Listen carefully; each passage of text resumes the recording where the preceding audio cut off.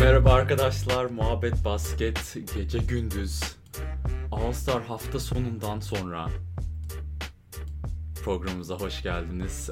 Tekrar çok sağ olun herkese geldiğiniz için. Çok eğlenceli bir hafta sonu oldu. Skills Challenge olsun, işte Rising Stars olsun, işte 3-point shootout, dunk contest, All Star maçı da gerçekten çok güzeldi. Yani All Star maçı son senelerin en rekabetli All-Star maçıydı. Yani ben bunu böyle bir şey göreceğimize inanmıyordum. Ama sonuçta Kobe Bryant olsun, o haber, yani tüm oyuncular şey oldu be. Bir gaza geldi, işte Kobe için oynayacağız.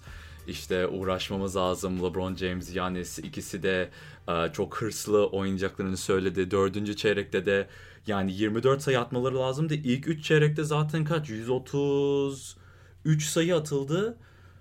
Son çeyrekte 24 sayı atıldı ve en uzun çeyrek son çeyrekti. Aşırı rekabetçiydi Ömer Faruk Yılmaz. Sağ ol abi kelime için. Atakan Subaşı, merhabalar. Yani ben ilk 3 çeyrekte zaten ilk çeyrek çok saçmaydı. Git gel git gel, hiçbir şekilde basketbol gibi değildi. Ama smaç yarışması gibi de değil. Yani eğlenceli değildi ilk çeyrek. Ben dedim gene böyle bir maç mı olacak falan oldum. Sonra Giannis ikinci çeyrekte bayağı böyle bir hırs yaptı. İlk çeyreği yenildiler diye ikinci periyotta işte biz bunu yenmemiz lazım çocuklar için, o $100,000. Her çeyrek kazanan $100,000 şey yapıyor, bağışlıyor kendi seçtiği organizasyona. Tabii NBA büyük ihtimalle bir şeyler ayarlamıştır, yani iki takıma da, yani iki takımın organizasyonlarına da bir şekil bir bağış yapmışlardır. Ondan şüphem yok. Ama rekabet yine de, o çocuklar da oradaydı, stadyumdaydı, böyle bağırıp çağırıyorlardı, destekliyorlardı. Heyecan zaten oradan bir ikinci, üçüncü çeyrek bir tık daha yükseldi. Sonra rekabet dördüncü çeyrekte defansif olsun, hücumda olsun. Ya o kadar çok faulden sayı geldi ki zaten maç faulle bitti. Yani maçın serbest atışıyla bitmesi birazcık eğlencesini şey yaptı. Tamam, ona bir şeyim yok yani, bir tık daha güzel olabilirdi. Bir üçlükle bitse, bir turnikeyle bitse, yani serbest atışıyla bitmese gibi bir kural, fauller sadece tekrar topun sana geçmesi gibi bir kural olsa, ne bileyim, o zaman her pozisyon faul ile oynarsın. Yani mantık açısından öyle oynamak daha mantıklı olurdu. O yüzden böyle bitti. Anthony Davis de ilk şutu kaçırdı. Böyle bir heyecan yarattı bizim için de. Ama böyle işte. Talha Cingöz, selam abi, iyi yayınlar, bayağıdır yoktum. Selam kanka, her zaman geliyorsun, bir şey olmaz, birkaç tane yayın kaçırmışsın, ne olacak. Hatta 3 dakikamız oldu, Instagram'a paylaşmıştım. Instagram için bir şey yapayım, canlıyız diye haber vereyim her zaman olduğu gibi. Şöyle. Ha. Yani bunu yapmamız lazım çünkü insanlar gelsin. Sonuçta 5-6 kişiyiz. Sorularınız varsa sorularınızı da sorabilirsiniz. Ben öyle cevaplayacağım, konuşacağım. Üçlük yarışmasını konuşacağım, smaç yarışmasını konuşacağım. Instagram'dan da sorular gelmişti. Belki oradan bile açarım bir şeyler. Ama böyle All Star hafta sonu sonra gelecek NBA'de işte ikinci yarıya officially, yani giriyoruz ikinci yarısına. Ben de artık bir NBA maçı, bir 3 gün oldu izlemeyeli ama yani izlemek istiyorum. Zaten bir hafta daha yok. Galiba Perşembe günü mü başlıyor maçlar tekrar. O yüzden yani devam edeceğiz. Ama bilerek kaçırmadı arkadaşlar. Atakan, Tala ya da Ömer. Yani bilerek kaçırmadığını düşünüyorum. Çünkü neden bilerek kaçırsın? Kazanmak istiyor. Orada yani bilerek kaçırmak istese bayağı yakındı çünkü. Yani kaçırabilirdi. Bence zaten LeBron 1-1 falan diyor. Yani LeBron yapmaya başladı bile ve adam, Anthony Davis kaçırdı. Bence asla bilerek falan kaçırmadı. Ee, Öyle yani. Kaçırdı, ikincisini soktu. Zaten ikincisini de kaçırsaydı o zaman bilerek mi kaçırdı? Daha heyecanlı oldu. Bence öyle bir şey yok. Ama MVP Kawhi Leonard, Mustafa Enis Uğur selamlar. MVP Kawhi Leonard 30 sayı, zaten ilk 7 üçlüğünün 6'sını atmıştı veya ilk 8'in 7'sini mi ne atmıştı. Rekor Paul George kırmıştı birkaç sene önce zaten 9 üçlükle. Kawhi Leonard ilk yarıda 4 dakika kala falan 7 üçlük atmıştı. Ben bu rekor kesin kırılır diyordum ama kırmadı. Zaten sonlarda üçlük bırakmadı. Gerçekten Kyle Lowry hücum faulleri almaya çalışıyor falan. Yani ben hücum faullerini sevmiyorum zaten. Çünkü böyle sakatlığa açık bir hareket aslında. Mesela insan zıplıyor, sen charge yapıyorsun, böyle duruyorsun. Adam böyle havada ne yapacağını bilmiyor veya giriyor sana veya işte bileği burkuluyor, ayağına basar falan. Yani benim sevmediğim hareketler, o yüzden Kyle Lowry bir hücum faule uğraşmaya çalışınca All-Star maçında dedim eyvah, inşallah kimse sakatlanmaz. Kimse de sakatlanmadı. Herkes de çok rekabetli bir şekilde çıktı maça ve çok güzel de oynadılar. Benim tek kritiğim dördüncü çeyrekte hiç substitution, yani yedek değişiklik olmadı. Mesela hele ki Giannis'in takımında Siakam, Giannis ve Embiid oynadı. Mesela bu maçın dördüncü çeyreği çok rekabetli geçti ve gerçekten basketbol olarak da konuşabilme ihtimalimiz var. Çünkü normalde All-Star maçındaki basketbolu konuşmak çok da eğlenceli olmuyor. Çok da anlamlı da olmuyor. Çünkü kimse maça önem göstermediği için basketbolun yani taktiksel anlamlarını konuşmak çok saçma geliyordu. Ama bu maçta dördüncü çeyrekte takımların neden kazanmadı veya neden hücumda sıkıntı yaşadı veya neden defansif anlamda çok başarılıydı falan gibi konularda konuşabiliriz. Siz de sorularınızı sorun. Ahmet Dinsever zaten Doncic ve Trey az süre aldı bence abi ya, ama bir taraftan CP3 için iyi geri dönüş oldu All-Star'a. Şimdi konuştuğumuz konu bu zaten. CP3 neden dördüncü çeyrekte full oynadı? Çünkü Damian Lillard sakattı. Damian Lillard ilk 5'te oynayacaktı zaten. Bence yok. İlk 5'te kim vardı? Doncic ve Harden vardı. Sonra Lillard yedekten girmişti galiba, değil mi? Çünkü LeBron, sonra Anthony Davis, bir de Kawhi girmişti ilk 5'e. Pardon, Lillard değil. Yaptım. Ama point guard olarak yani Doncic ilk 5'e seçilip neden oynamadı? Chris Paul'la LeBron belki bir şey mi olsun? Yani Trae Young ilk 5'teydi ve Trae Young'la bitirmedi, Kyle Lowry'la bitirdi. Neden? Çünkü hırslı, ne bileyim, defansif anlamda Trae Young çok kötü bir defans oyuncusu ve o kadar rekabetli bir maçta daha tecrübeli oyuncuları vermek istediler süre herhalde. Bilmiyorum. Garipti. Ama dördüncü çeyrekte ilk 5 değil de tek 5 ile oynadılar. Ben ona oldum. Mesela Giannis'te Trae Young oynayabilirdi. Trae Young ki iyi oynuyordu. 15 dakikada 10 sayı, işte 10 asist. Yani asistleri iyi buluyordu. Ne bileyim, Donovan Mitchell veya Chris Middleton, yani ne bileyim Brandon Ingram. Üçlük atabilen kimse yoktu. Yani Siakam, Giannis ve Embiid çok alan daraltıyordu ve defansı mantıklı oynadığı için Team LeBron onlara karşı defans çok iyiydi. Mesela Embiid'in yaptığı birkaç hareket vardı posta. Biraz da özet açayım değil mi arkadaşlar? Şimdi buradan geriden gideceğiz. Geriden başa saracak herhalde bu. Yok, bunda değil. Pardon arkadaşlar. Direkt şöyle Embiid'in post-up'ını göstermek istedim. Çünkü müthiş. Bakın bu harekete. Yani bu hareket gerçekten müthişti. LeBron'a yaptığı 4. çeyrekte 152-150, maç zaten son sayıların hepsi neredeyse şeyden geldi. Serbest atış çizgisinden geldi. Özeti açmadım. Durun arkadaşlar, özeti açayım. Tekrar sizin için. Bu post-up'ı mesela müthiş. Hakim. Bunu Instagram'a kesin paylaşacağım. Pat. Hakim Olajuwon hareketi. Pat. Orada ne kadar güçlü bir şekilde dönüyor. LeBron da tamamen yiyor. Geride dönemiyor. Zıplayamıyor bile LeBron. Öyle yani, o üçlü çok mantıklı olmadı. Tekrar gelelim. Ömer Faruk Yılmaz. Chris Paul ne hırslı adammış, onu anladım. Ya zaten herkes Kobe için oynadı, anladım. Zaten MVP ödülünü Kobe Bryant All-Star MVP ödülü olarak geçiyor artık. Kawhi Leonard ilk Kobe Bryant All-Star ödülünü kazandı. MVP ödülünü kazandı. Kawhi da zaten Kobe'den öğrenen ama bu All-Star'daki tüm oyuncular Kobe'den bir tık öğrenen, konuşan, tanıyan oyunculardı. O yüzden herkes bir hırslı oynadı. Ve bundan sonra artık belki All-Star'da hırslı oynanacak. Bilmiyorum. Yani sadece bu mu böyle oldu? Veya format gereği mi çok hırslı oynandı? Veya Kobe Bryant'ın etkisi diye mi çok hırslı oynandı? Bilmiyorum ama hırslı oynandı. Onu biliyorum ve çok eğlendik biz de izlerken. Talha Cingöz, Yanis şey demiş, son anlarda Harden'in üzerinden oynadık, savunması yok diye.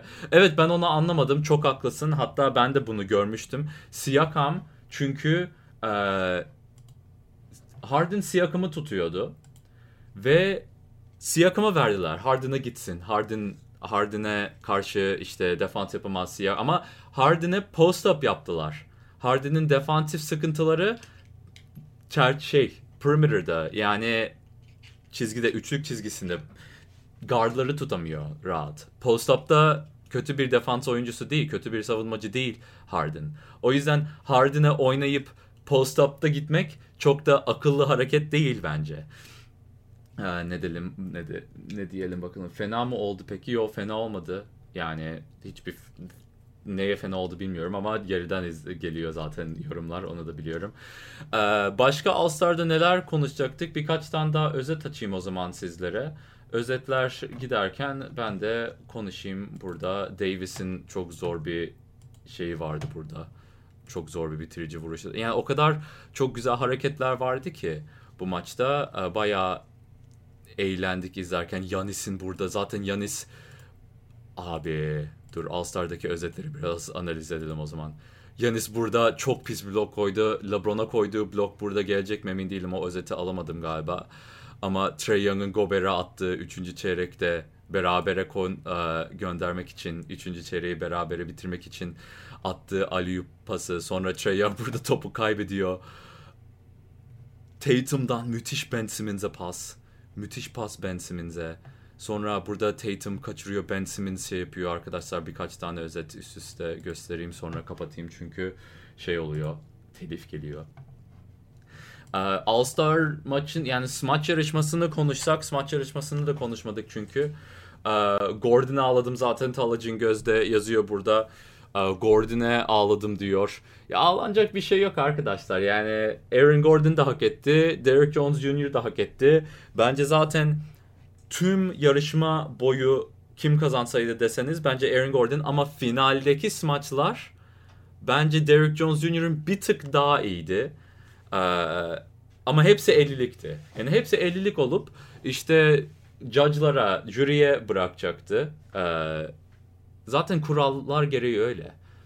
Finaller bitince tek bir dunk off, yani tek bir smaçla overtime'a gidiyor. O da berabere biterse ikinci bir dunk smaçla overtime'a gidiyor. Sonra jüri karar veriyor. Yani 3. smaç olmaması lazım aslında. 3. smaçı da oynattılar, hem rating olsun, hem izlensin, hem böyle eğlenelim falan filan gibi anlar yaşansın diye uzatıldı. 3.'ye gidildi. Ama jüri berabere kalsaydı zaten büyük ihtimalle Aaron Gordon'u seçerdi. İlk smaç yarışmasını kaybetti. İşte bunda da çok iyi oynadı. Zaten son smaçına kadar hepsi 50'ydi. 6 tane 50 üst üste yaptı Gordon. Son Taco Fall'ın üstünden zıplayışı da 50 vermediler. Ve Taco Fall'ın zıplayışında da Instagram'dan görmüşsünüzdür. Kafasını eğerek yaptı abi. Yani kötü değil. Laf atmıyorum. Müthiş bir smaçtı. Taco Fall kafasını eğdikten sonra da ligin en uzun oyuncusu. Yani onun üstünden zıplamak müthişti. Ama 50 vermemelerin sebebi kötü smaç veya Gordon işte değdi veya Taco Fall'ın eli vardı diye değil. Nedeni şu. 48 vermek istediler. Yani Derrick Jones Jr. asıl hata Derrick Jones Jr.'ın son smacına 50 vermemeleri. Çünkü 50 verseler de Gordon'a 50 vermek çok kolay olurdu. İstedikleri gibi berabere biterdi. Berabere bittiğinde de işte karar verilirdi falan. Ama burada 48 olunca 2 kişi 9 vermesi lazım. Şimdi o canlı yayın, 5 kişi komünikasyon, yani şeyleri de yok. Birbirine konuşamazlar. Açık açık konuşamazlar çünkü bunlar ne konuşuyor falan denir. Yani o yüzden de Tutturamadılar. 2 kişi 9 verecekti. 3 kişi 9 verdi. Galiba Dwayne Wade'di yanlış yapan. Galiba. Emin değilim. Ama orada bir komünikasyon eksikliği yaşandı ve Derrick Jones Jr. kazandı. Aaron Gordon'un kazanmaması diye bir istek yoktu jüriden. Onlar sadece beraberi bitirmeyi tutturamadılar. Yanlışlık oldu. Öyle. Ömer Faruk Yılmaz, sen istiyorsun ki Taco Fall boynunu eğmesin ve boynunu kopsun herhalde. Yo, boynunu eğsin, ben bir şey istemiyorum. Ben laf da atmıyorum. Aaron Gordon'un smacına laf da atmıyorum. Taco Fall'a da laf atmıyorum. Sadece benim kimdi unuttum şimdi. Instagram'da birisi işte çok net geçti üstünden de falan demişti. Yani net geçti ama eğdikten sonra geçti. Onu o kadar diyorum. Ya ben laf atmıyorum Aaron Gordon'a. Neyse, Wade Miami'liye gitsin diye 9 verdi. Sanmıyorum. Yani bilmiyorum. O da güzel bir açıklama olabilir, emin değilim. Kafasını korumak için eğildi. Zaten koruması lazımdı. Çünkü bacağı direkt gelecekti. Kafası kopardı yoksa. Sonra Vir Yeris. Maçın son hücumu faul değil mi abi? Abi All-Star maçında birkaç tane faul çalınmadı. Birkaç tane faul çalındı falan. Yani LeBron James bildiğin Kemba'yı koluyla itti bir pozisyonda. Sonra Kemba veya Kyle Lowry köşede böyle Kemba hırslı bir şekilde topu koştu. Sonra LeBron oraya giderken orada da faul verdi. Yani çalınmayan birkaç tane faul vardı zaten. Öyle. İsmail Er, selamlar abi. Mustafa Enis, yorumlarınız için çok sağ olun. Podcast'ten dinleyenler bana yazın ya, Instagram'dan falan bir yerden. Gelelim o zaman üçlük yarışmasına. Üçlük yarışmasında da Devin Booker müthiş bir performans çıkardı ilk atışta. Sonra Buddy Hield, aslında burada Buddy Hield'ın şampiyonluk şeyi var bende galiba. Özeti olması lazım diye düşünüyorum. Dur. Evet. Buddy Hield diye özetlerini açmak istedim arkadaşlar. Onu arıyorum file'larımdan. Burada geldi. Şimdi gösterelim. Ya Buddy Hield'ın zaten 2 kez 27 attı. Siz bu şey hakkında ne düşünüyorsunuz arkadaşlar? Sizler de bir şeylerinizi alayım. Bu yeşil üçlükler hakkında ne düşünüyorsunuz? Ben beğendim bayağı. Yani 3 sayı alıyorsun. Bir de orada şimdi sayıları kaç oluyor?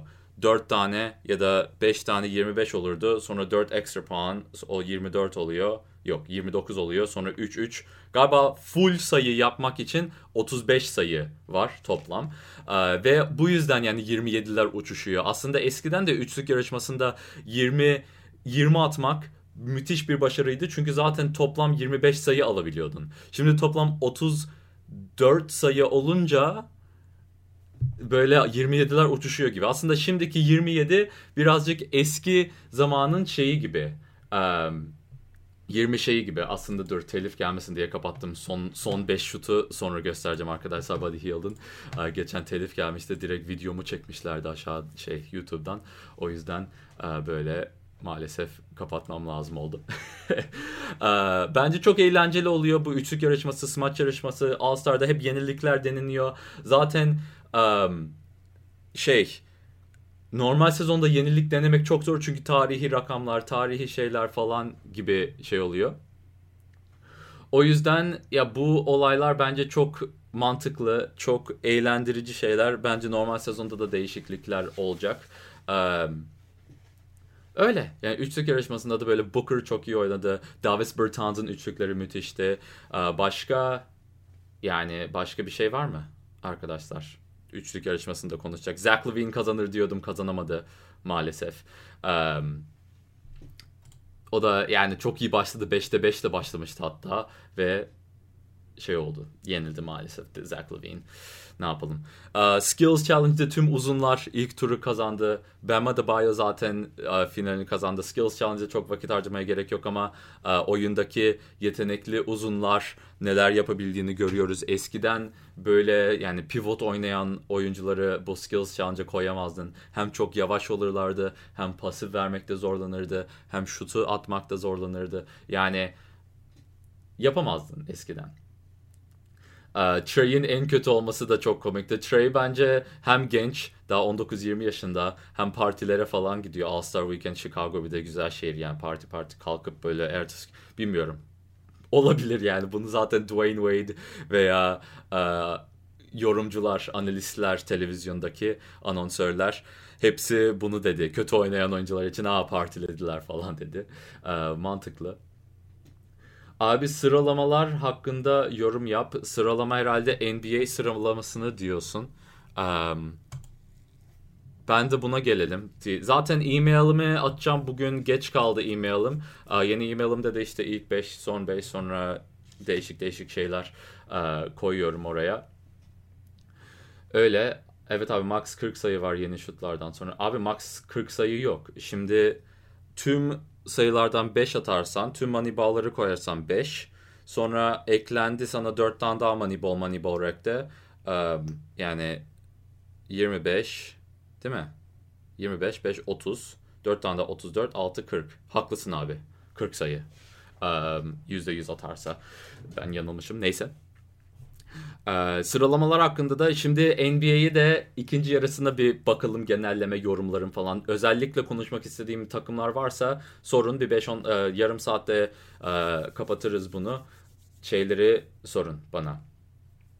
Gün boyu e-mail bakmış Tala. Kusura bakmayın ya, ben işte ne bileyim, bilmiyorum neden yollamadım. Aslında başka şeylerle uğraşıyordum. Bugün ama gelecek e-mail. Şimdi Milwaukee Bucks, Toronto Raptors, Celtics, Miami Heat, hatta Cleaning the Glass'ı açalım. Daha son 2 haftadır istatistiklerine bakalım takımların. Çünkü onlar bence bir tık daha önemli. Şimdi ilk önce sıralamalara da bakalım. Bu playoff yarışı çok şey olacak. Hatta açayım şöyle. Playoff yarışı müthiş rekabetli olacak. Ee, Brooklyn Nets son 2 haftadır en iyi net ortalamasına sahip. Buraya bakarsak. Yani takımlara fark atıyorlar. Zaten son 2 maçlarını yendiler. 7'ye çıktılar. 8'delerdi. Hatırlarsınız, hatta 9'a düşme korkuları bile vardı. Brooklyn Nets şimdi 500'e 500'e geri gelme çabalarında. Indiana'yı yakalamaları çok zor olacak ki Indiana Oladipo'yu da aldı. Indiana bu 6. sıradan yükselecek mi? Philadelphia Sixers hücumunu düzeltecek mi? Bakın, son 2 haftadaki en kötü 4. yok 5. hücum Philadelphia'nın. Bunu düzeltmeleri lazım. Düzeltirlerse, çünkü defansı zaten en iyi defansif kaçıncı takımlar? Değiller. İlk 5'te de değillermiş. Philadelphia sıkıntı yaşıyor. Ben defansta ilk 5 olduklarını düşündüm ama en azından genel olarak ilk 4'te sezon boyu. Chicago Bulls'un sakatlıkları geri dönecek deniliyor ama artık 5 maç kaldı ve ligin son 2 haftadaki en kötü takım Chicago Bulls. Ortalama 10 sayı farkla yeniliyor tüm maçlarını. Yani Bulls'dan hiçbir ümidim yok. Wizards'dan belki bir tık şey olabilir. Çünkü bakın, defansif anlamda Wizards ligin en kötü defansı. Son 2 haftada en iyi 4. defansına sahip. Bunu düzeltirlerse zaten hücum sıkıntıları çok yok. Hücumda 13'üncüler, son 2 haftada 19'uncular. Onu değiştirirlerse, tekrar eski hücumuna dönüp defansını koruyabilirlerse Wizards'dan bir Orlando'yu geçme gibi bir şeyler bekleyebiliriz. Bilmiyorum, o rekabet sürecek bence. Bulls tank yapsın zaten. Batı'da da Doğu'yu bitirdik mi? Yani Boston Celtics Raptors kapışıyorlar. Miami Heat nedense son zamanlarda bir düşüş yaşadı. Philadelphia ile Miami 4-5 ilk tur seriyi. Miami Philadelphia olursa müthiş olur. Gerçekten eğlenceli olur. Sizin bir yorumlarınıza da bakayım Batı'ya geçmeden önce. Giannis'in takımı şaşırtıcı bir şekilde maçı yakın bir sayıyla kaybetti. Yani ben Giannis'in takımın yeneceğini düşünüyordum. Hatta son çeyreğe girerken oluyordu. Giannis'in takımı 10 sayı falan öndeydi. Yani son çeyreği bayağı LeBron takımı farklı bitirdi. Ben tüm maç boyu daha rekabetli olacağı için Giannis'i seçmiştim. Son zaten çeyrekte 2 takım da çok rekabetçi oynayınca LeBron'un takımı daha iyi takım kazanmış oldu. Bakalım Ömer Faruk, sence Golden State Warriors kadrosuna rağmen maçları belli bir yere kadar ciddi rekabetçi değil mi? Mesela Lakers 5 sayı farkla kaybettiler. Abi yani NBA'de her maçı her takım yenebilir. Yani hiç kimse sonuçta 82'ye 0 yapmadı. Hiç kimse 0'a 87'de bitirmedi.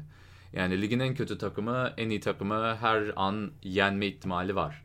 Tüm şutları kaçırır en iyi takım. Golden State Warriors tüm şutlarını atar. Veya ne bileyim bir şey olur, bir sakatlık olur o hafta. Yani onlara çok bakmayacaksın. Bir maç, Golden State Warriors bu sezon sadece ve sadece iyi bir pick, rol oyuncularını keşfetme ve belki Steph Curry ve Klay Thompson geri gelirse onları bir entegre etme, bir sağlığına yeri getirme gibi şeyler olacak. Golden State o yüzden yani onlara çok bakmayacağım bu sezon. Curry gelirse tabii izlerim nasıl geri dönüyor falan. Oklahoma City Mavericks arasındaki rekabet, hatta Rockets, Jazz, Clippers bile buraya girebilir. Yani bu 2 ile 7 arası hala rekabetli 5 maç, çünkü çok büyük bir fark değil. Birisi 7 maçlık galibiyet. Her an bu takımların hepsi 7 maçlık galibiyeti elde edebilirler. Memphis Grizzlies hala güçlü devam ediyorlar. Son 2 maçlarını kazandılar. Portland, bakalım Portland, San Antonio. Bu playoff'a girme yarışı nasıl olacak, ama 4 maç, yani 5 maç az diyorum ama fazla da olabilir. Yani Portland 3 maç yenilirse mesela üst üste, son 2 maçını yenildikleri gibi, çok zor. Aşırı zor. Böyle bir yani playoff'a girme ihtimalleri. Lillard'da sakatlıktan tam dönmesi lazım. Çünkü Lillard'sız yapamıyorlar. Lakers birinci bitirecek büyük ihtimalle. Lakers zaten ilk turda rahat bir seri bekliyor ama bu diğer 3 seri gerçekten çok zorlu. Nuggets, Mavericks, Clippers, Thunder, Jazz, Rockets veya işte herhangi bir kombinasyon aşırı zor olacak tüm takımlar için. Doğu'da 2 tane daha kolay seri olacak. Çünkü Nets ve Magic'in çok zorlayacağını düşünmüyorum. Öyle eğlenceli bir ikinci yarı bekliyor bizi NBA'de. Benim e-mail listeme de katılmadıysanız katılın. Gelecek o bu akşam. Son hamleleri, son şeyleri yapıyorum. Yazıları yazıyorum. Şeyleri koyacağım. Görselleri de bitirdim. Öyle. Başka diyeceğim de bir şey yok. Gelen herkese çok sağ olun. Mustafa Karlı şampiyon Los Angeles'tan çıkar diyor. Legends of the Answer, yani yeni kadromuzda Lakers playoff'ta kolay lokma. Houston bunu diyormuş. Sanmıyorum arkadaşlar. Neyse, o zaman muhabbetiniz basket olsun diyorum. Bir dahaki sefere görüşürüz.